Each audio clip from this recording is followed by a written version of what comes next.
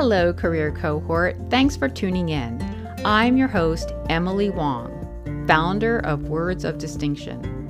We talk about tools for achieving career success, inspirational stories about overcoming career and life challenges, and how we can recalibrate our perspective to better enjoy the journey forward.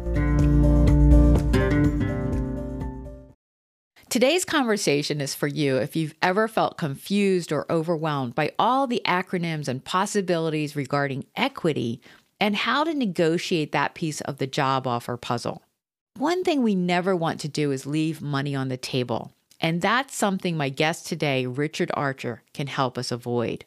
As a financial planner at Archer Investment Management, Richard helps high-achieving professionals make smart, intentional, and strategic choices with their money. He believes you can make responsible financial decisions for tomorrow without ignoring what your soul needs today. His number one goal for you and all the clients he works with is to change your relationship with money from a place of fear to one of freedom. And that last part of his bio is so important because talking about equity can really make some of us, including yours truly, sweat. And today he'll talk specifically about equity and how you can negotiate that within your offer package. So let's dive in. Richard, I'm so glad you're here to talk about how we can negotiate more equity compensation when we're taking on a new job. And there's so many acronyms and components of total compensation. And I think candidates get confused, if not downright intimidated. So welcome. And I'm so grateful that you're going to talk about this and help clear some things up for us. Yeah, this is a really important topic, and it can be a stressful time when you take a new job. I mean, you've got the application process done, all the phone calls are done, your interviews are done, you have an offer in hand, you've landed the job, and now the specifics of the offer become really important. And you feel like you're done, but you're really not. You're not done yet. And typically, we help our clients negotiate their new packages, including stock options and restricted benefits, things like that, and also retirement plans and exit packages and all of that. And we can typically help clients see 15 to 25% increase in equity compensation, or even sometimes total comp, just by asking the right questions and making sure that their new employer knows the value they're bringing to the table. Right. And yeah, we don't want to find out later what we could have learned or we could have learned from Richard Archer, right? So if we could just start with just a little primer about what types of equity might be included in an offer package. Sure. So equity can come in a lot of different ways. Sometimes you have equity compensation, such as restricted stock or incentive stock options or non-qualified stock options. You can also get equity through employee stock purchase plans and being eligible to participate in those. Those can be incredibly valuable. And you also might have employer stock in your 401k. Maybe that's how they do their match. Or maybe you're able to buy employer stock through your 401k. So there's different ways that it can show up.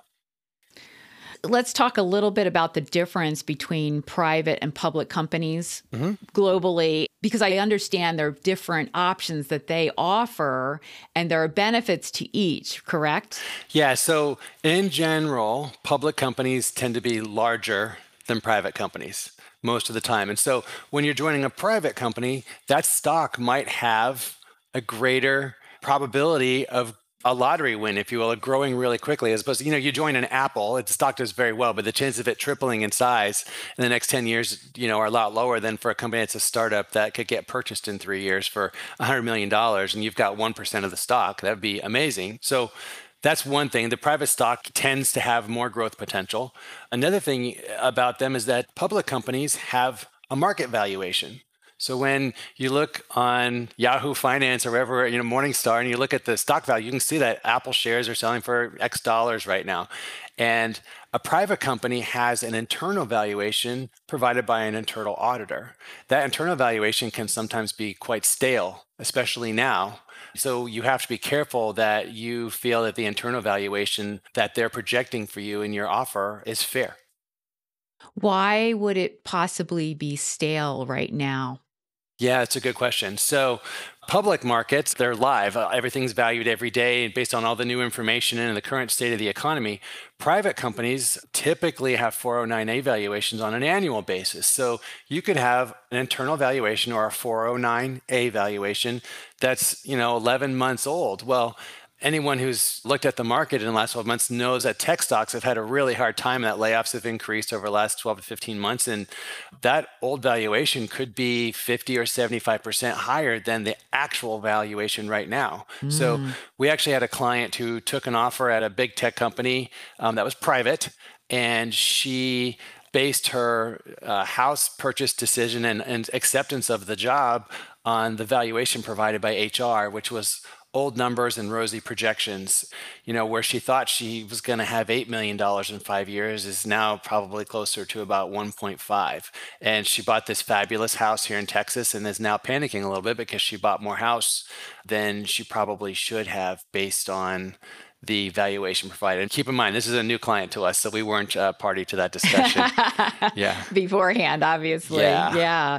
That's why I was mentioning too that it's always good to have you on the front end, your expertise on the front end. And by the way, I want to do a little plug for you and Emily Rassam. You do a wonderful short on LinkedIn a couple of times a week, right? And so at the end, we'll talk about how people can reach you and connect with you on LinkedIn, but highly recommended. They're true nuggets of information.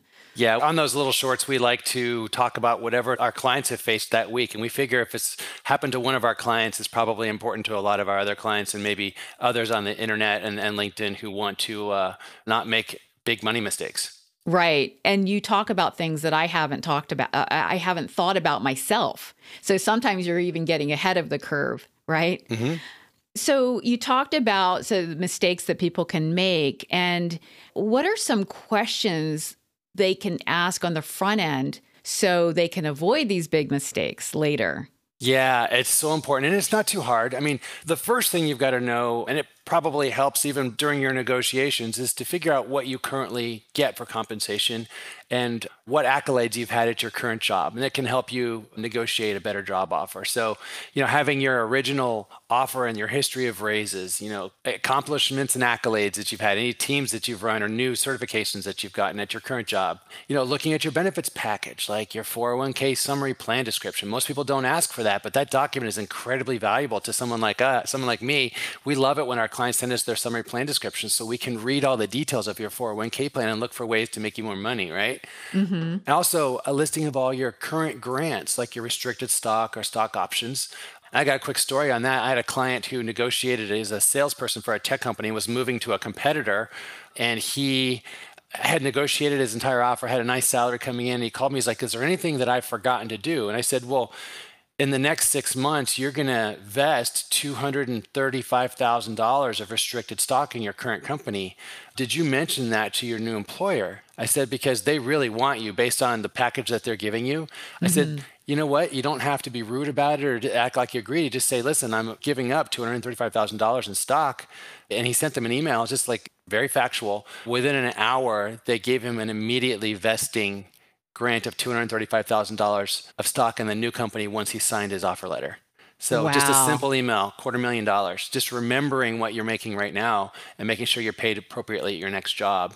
Right. And the other thing is, looking at paid time off and other perks and any restrictive covenants that you have currently that you may not have, and maybe they give you some more freedom. Maybe there's not a non-compete at the next job. Things like that to think about that you forget in the anxiety-ridden interview process, especially when you're interviewing with multiple companies. It can be really hard to remember to do all these things or remember to think about all these things. You talked about potentially leaving money on the table with this gentleman with a $250,000. Mm-hmm. What are some other ways that you see people leaving money on the table? Yeah, this is a really interesting question. And this one's a little bit more nuanced. So when you're negotiating a new job, you want to think about what's the best type of compensation for you in your situation. Okay. So for somebody who has a lot of risk tolerance and not a lot of need for cash right now, maybe they want to take more stock or maybe options, right? With the potential of greater earnings in the future. Others who you've got a mortgage, college savings, you're married, whatever, and you've got big expenses right now, maybe the cash is more important to you now, and the risk of holding a big slug of private stock in particular even is too much. We've got a client who is young, but he's a fantastic engineer, phenomenal engineer, and he keeps getting hired away to new companies. The problem is he's too smart for his own good in some ways, because he comes into companies and within a year, he's like employee of the year. He's amazing, but he gets bored easily because he's got this massive brain. He gets bored, and so he jumps to the next company and the next company. And we've actually talked with him about taking more cash up front and less equity because he's not there long enough for it to invest. Right. So it's more valuable for him just to take cash. Even though he has the risk tolerance to take the private stock, we just take cash with him and then invest it elsewhere because it just makes more sense for him. Yeah. And you've written about exercising, timing of exercising. And do you have some advice there for people who are coming into, for example, a private company and they're getting this grant option and then they'll need to exercise that at some point? What do you recommend as far as that timing goes? Oh my gosh, that's a big question. So you have to be really, really careful with the different types of equity compensation that you get, because there's multiple types. There's incentive stock options, non-qualified stock options, restricted stock, and others that can be performance shares. And the first thing that we do when we start working with a client with equity compensation is we have some very special tools that allow us to get it all very organized by different type of equity. And so that we can map out what's going to hit when and how it's going to affect your taxes in any given year. And then it allows us to look at each individual type of equity and figure out how to minimize the taxes on that and maximize your return, because it's a two-part question. And it allows us to look at different scenarios. If the stock doubles in price, if the stock falls by 50%, what happens to your taxes? What happens to the overall valuation? And without a special tool, it would be very, very hard for you, especially if you have multiple types of equity, to get your head wrapped around that and minimize the taxes and then incorporate that into the rest of your financial plan. So it's quite a big undertaking, especially for our C-level clients, mid-career, high achievers with lots of options and equity, and especially sometimes when they have vested equity from previous companies that are still there that we have to incorporate as well. It can get really complex really quickly. So would you say that exercising ISOs sooner rather than later would have the best impact? It can. Yeah, it can. So there's a couple different nuances there. Exercising incentive stock options, or ISOs, creates what's called alternative minimum tax. And it sounds really bad. It's not that bad if you're doing multi-year tax planning. The government's just trying to make sure you're paying your fair share of taxes based on the law. So timing that out and then making sure that you have the cash available come tax time to pay those taxes is important. We have a client who works at a tech company here in Austin. Really smart guy, really smart guy. He was following our advice and was exercising his ISOs himself. And he actually accidentally exercised the wrong lot and created a $72,000 surprise tax hit that we then all went, oh my gosh, he said I exercised the wrong lot and they won't let me reverse it. And needless to say, we're doing it for him now. Okay, what does exercising the wrong lot mean? Sure. So he had, we'll just give an example, say 5,000 incentive stock options. And when you exercise those incentive stock options, you can create income taxes and create alternative minimum tax exposure. Mm-hmm. And he wanted to exercise the line above the one that he did. So he exercised a lot that he shouldn't have exercised yet, and it created taxes that we were expecting to pay 5 or 10 years from now. So we had to quickly rework his entire stock option plan to make sure that we could, help him in the future. Wow. Okay, so there's the ISOs, and then the NQSOs, non-qualified stock options, yeah. And then there's the RSUs. Yep. Okay, can you kind of distinguish between those? Yeah, so I'll start with the RSUs because they're the simplest ones and the ones we're seeing the most of right now. The ISOs and the non-qualified stock options were a little more popular 5 and 10 years ago. They're a little bit less popular right now. They've gone out of favor. Maybe they'll come back in favor. As you move higher up the ranks, those become more popular. But the RSUs are just restricted stock, okay? And it's basically stock that's awarded to you, and the day that it vests or the day that it becomes yours based on your vesting schedule, it's taxable as income, okay? And then it's yours to sell. So it's just like they hand you stock. and you've got to pay income taxes on it. A lot of plans will withhold the taxes for you at 24% when you sell the stock. So that helps alleviate that potential surprise tax bill down the road. So restricted stock is basically they give you stock. Okay? Really straightforward. Day one. Well, or when you're vested. There'll be an award letter and it's yours when it vests. Yes. Maybe you have to be there a year, 2 years, 3 years, or there's a long-term vesting schedule. Right. Non-qualified stock options give you the ability to buy your company's stock at a particular price once those options vest. So say they became yours today, those options became yours today, you can then buy the stock at a particular price. And hopefully that price you can buy the stock at is below where the stock price is now. So maybe you can buy your company stock at Apple for $10 and it's now $300. Well, that means that you have a whole lot of value there that you can instantly put in your pocket, right? And incentive stock options are similar, except they give you some special ways to avoid paying income taxes. So if you have an incentive stock options and you exercise it and buy the stock at your price, hopefully lower than the current market value, and you hold it for at least 2 years after the grant date and 1 year after you exercise, then you get special tax treatment at capital gains rates as opposed to your marginal income tax rate.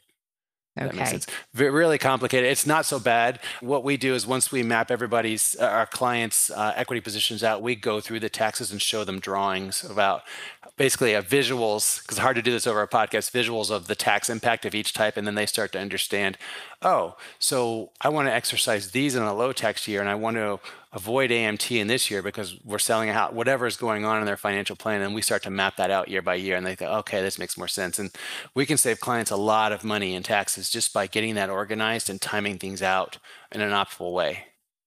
So you mentioned that RSUs are more popular now. Why are they more popular? Is it more popular from the side of the company or by the side of the company? Yeah. Okay. I actually read an article about a year ago on the tax nuances of why companies, I think they're able to write them off a little bit easier.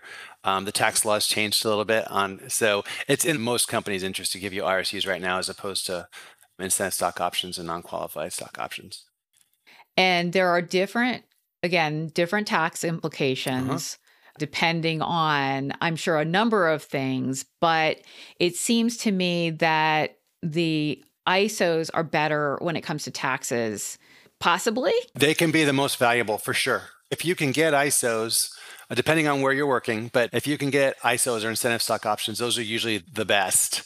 And then non-qualified and then restricted stock, because the ISOs can, if you handle them properly, can create the lowest tax bill for you. Then non-qualified and then restricted stock. You have the least control over your taxes with restricted stock. And I heard you mention earlier that the non-qualified and then the ISOs, they're usually offered at the higher level. Yes. Yeah, the more executive levels, you tend to see those nowadays. You tend to see those more often. The more the company wants you, the more likely you're likely to see those. You know, we talk a lot about diversifying, but not about managing our taxes and timing and sales restrictions. So yeah, there's couple of restrictions you typically run into. One is you have to wait for whatever equity compensation, ISOs, non-qualified stock options, or RSUs. You have to wait until they vest, right? You have to wait until they're yours. And that typically, different companies do it different ways, but you may get a quarter of it every quarter or one tranche. So tranches are different lots, if you will. I'm trying to use words that people are used to hearing. A tranche is basically an award. An award that you were given of a particular group of stocks, say 500 RSUs, whatever company you're at, that's called a tranche. And those can vest at different times. So the number one thing you need to do with any of these is to get it organized. If you're not working with a financial planner, get a spreadsheet out and write them all down and get them organized so you can see when they all vest and when they're going to hit your taxes. Particularly if you just have RSUs, it's easy just to do it on a spreadsheet and you can kind of see when you're going to get hit with taxes. So can you talk a little bit more about what those sales restrictions are and what you have to really be aware of when you're, accepting your package and also down the road for your planning? Yeah, absolutely. Besides waiting for them to vest and become yours by whatever schedule your employer gives you, you also can have blackout periods. And that's when you're not allowed to trade the stock, typically around when earnings are announced, especially if you're an insider or somebody who has insider information at a company. You have specific times when you're allowed to sell. Now, on those blackout periods, you got to be really careful. And different stocks act differently. But what can happen is that a lot of people at a company are affected by a blackout period. You're waiting for your earnings announcement from the company to come out, and then you're able to sell. I've seen clients eager to sell because they want to go buy a new Escalade or whatever it is they want to, Tesla, whatever they want to spend their money on, and quickly sell that first morning after the announcement, the first day they can. Well, a lot of people who don't typically plan ahead are all selling at the same time. And you can see the stock drop quite quickly for a short period of time as a lot of employees are dumping their stock at the same time. We have, with our clients, learned to maybe take a beat because we know the window's open for 30 days or whatever the time period is. And maybe we'll let that initial sell, let the market absorb that, and then we'll sell. We've got clients 7 to 10% more in their stock just by being patient and letting all of the herd sell first and let the market absorb it and then come in a little bit later. There's a little bit of risk to doing that, but it's paid off for us multiple times.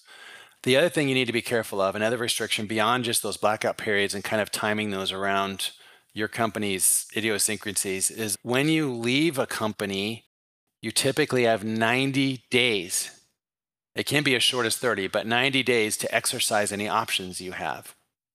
So that can be particularly hard if you're laid off and you don't have another company to move to and you necessarily don't have a future income planned at this moment, right? Which has happened to a couple of our clients where they were laid off and it could cost them $250,000 in cash to exercise all of their options. And where are they going to get that from, especially if they don't want to sell the stock, right? If it's really good stock, they don't want to sell it immediately. So it can cause a little bit of headaches and cause people to exercise and sell options or stock that they didn't necessarily want to because they don't have the cash handy. So we're always careful about that when we're talking with clients to make sure that they're saving cash and not running too hot with their finances so they have the ability to cover themselves if they're laid off as a surprise and they've got a lot of options to exercise. That's really good advice.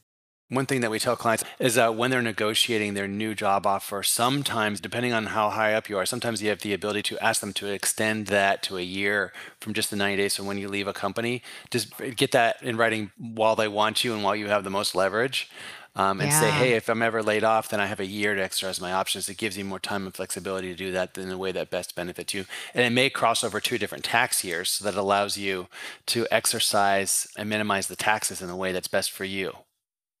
That's a good segue into exit packages. Like, so if you want to negotiate that exit package on the front end, that's something that you want to consider including, right? Yeah, severance, golden handcuffs, whatever you want to call it. The higher up you are, and the more specialized skills and good you are at your job, frankly, the more leverage you have on the front end. And really good employment attorneys and planners negotiate that severance in detail, at the outset. So you know exactly. It's kind of like a prenup when you get married, right? You know exactly what's going to happen if things don't go as planned.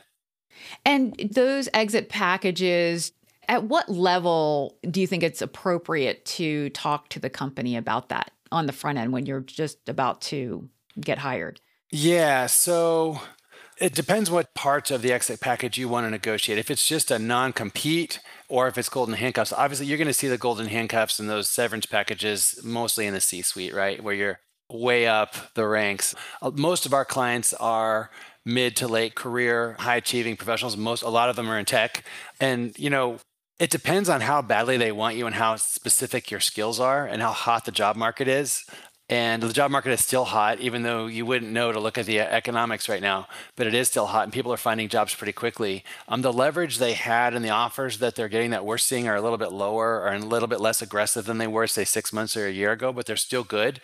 And negotiating, a year to exercise your options doesn't really cost them anything. Some of those things that are really valuable to you, it's not like they're having to put more money in your pocket, right? Right. So, negotiating how quickly you get the 401k match and how much paid time off you can get, negotiating that ahead of time because, hey, listen, I'm coming from a job where I got 4 weeks off and you're only offering 2. If you can bump that to 4 and give me an immediate eligibility for 401k match or immediate eligibility to join an employee stock purchase plan or whatever, that can be incredibly valuable and won't necessarily cost them as much as it benefits you. Right. Or extending their health benefits. Exactly. Right.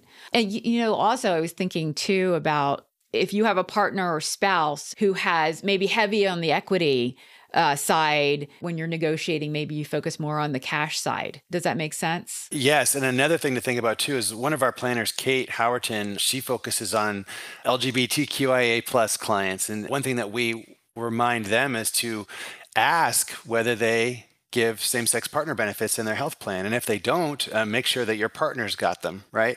So got health coverage, whether independently or whether you're covered on their other plan, because the bigger the company, the more likely that is to be true. But with smaller companies with, smaller health plans, that may not necessarily be true. So just remembering to ask those questions ahead of time can save you a lot of money. Yeah, for sure.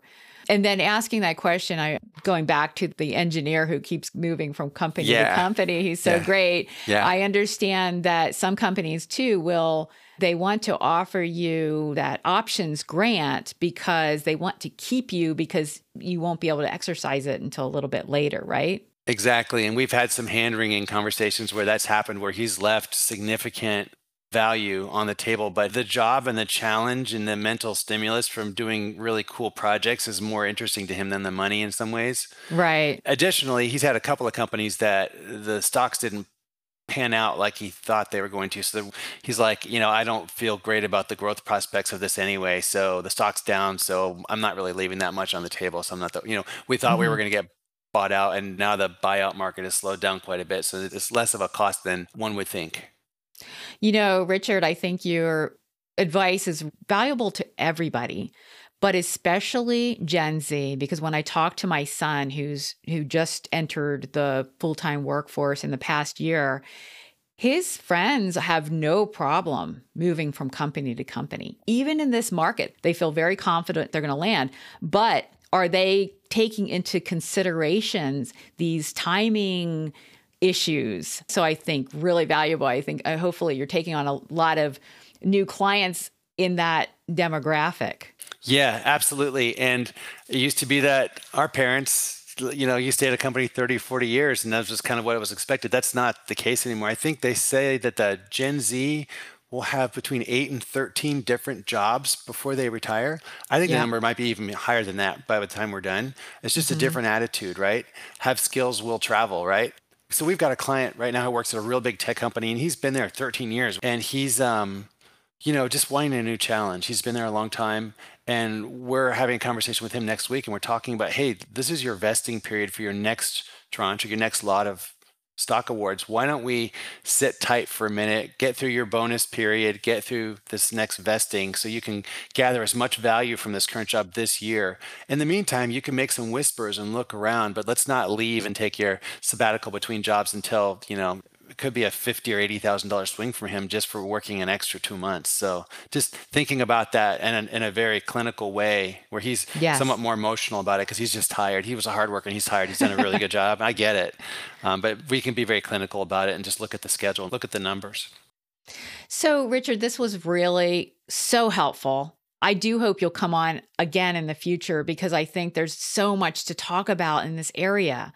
Do you have anything that we didn't get a chance to talk about that you really wanted to emphasize before we go? We see this a lot with our clients. We always like to encourage people to toot your own horn in the negotiations process. If you've done a good job and you're proud of the work that you've done, and you've got some accomplishments, you've led a team, you learned something new, make sure you tell them because they're not going to know. The new HR department or the hiring officer isn't going to know how good you are. So don't forget to tell them how good you are. And if you're a hard worker, you're committed, and you're proud of what you've accomplished, make sure you tell them because it can have a massive impact on what you earn. Right. In my role, it's always about getting people to remember their stories of accomplishment. Yep. I feel like people, they remember what they did wrong, but they don't remember what their accomplishments are. Exactly. And yes, bring those to the table and really emphasize that because as you've written about and you've warned people about is that if you're leaving money on the table now, that accumulates as the years go by. Exactly. Right? It builds, right? Because you start out at a lower point each time than probably you're worth. Well, thank you so much, Richard. Can you share how people can get in touch with you? Oh, sure. We're on LinkedIn. We love LinkedIn. We're on there 24 hours a day. So it's just, Richard Archer at Archer Investment Management on LinkedIn. And you can follow me and my 2 other planners. We all publish different types of content based on what we're interested in, but it's all financial planning related and it's all valuable. So if you want some free, actionable financial advice weekly, forever, just follow us on LinkedIn and you'll get a lot of value. I highly recommend that people follow you, Richard. I'm a new big fan. Thanks. Thanks again for joining me. Absolutely. It was a pleasure.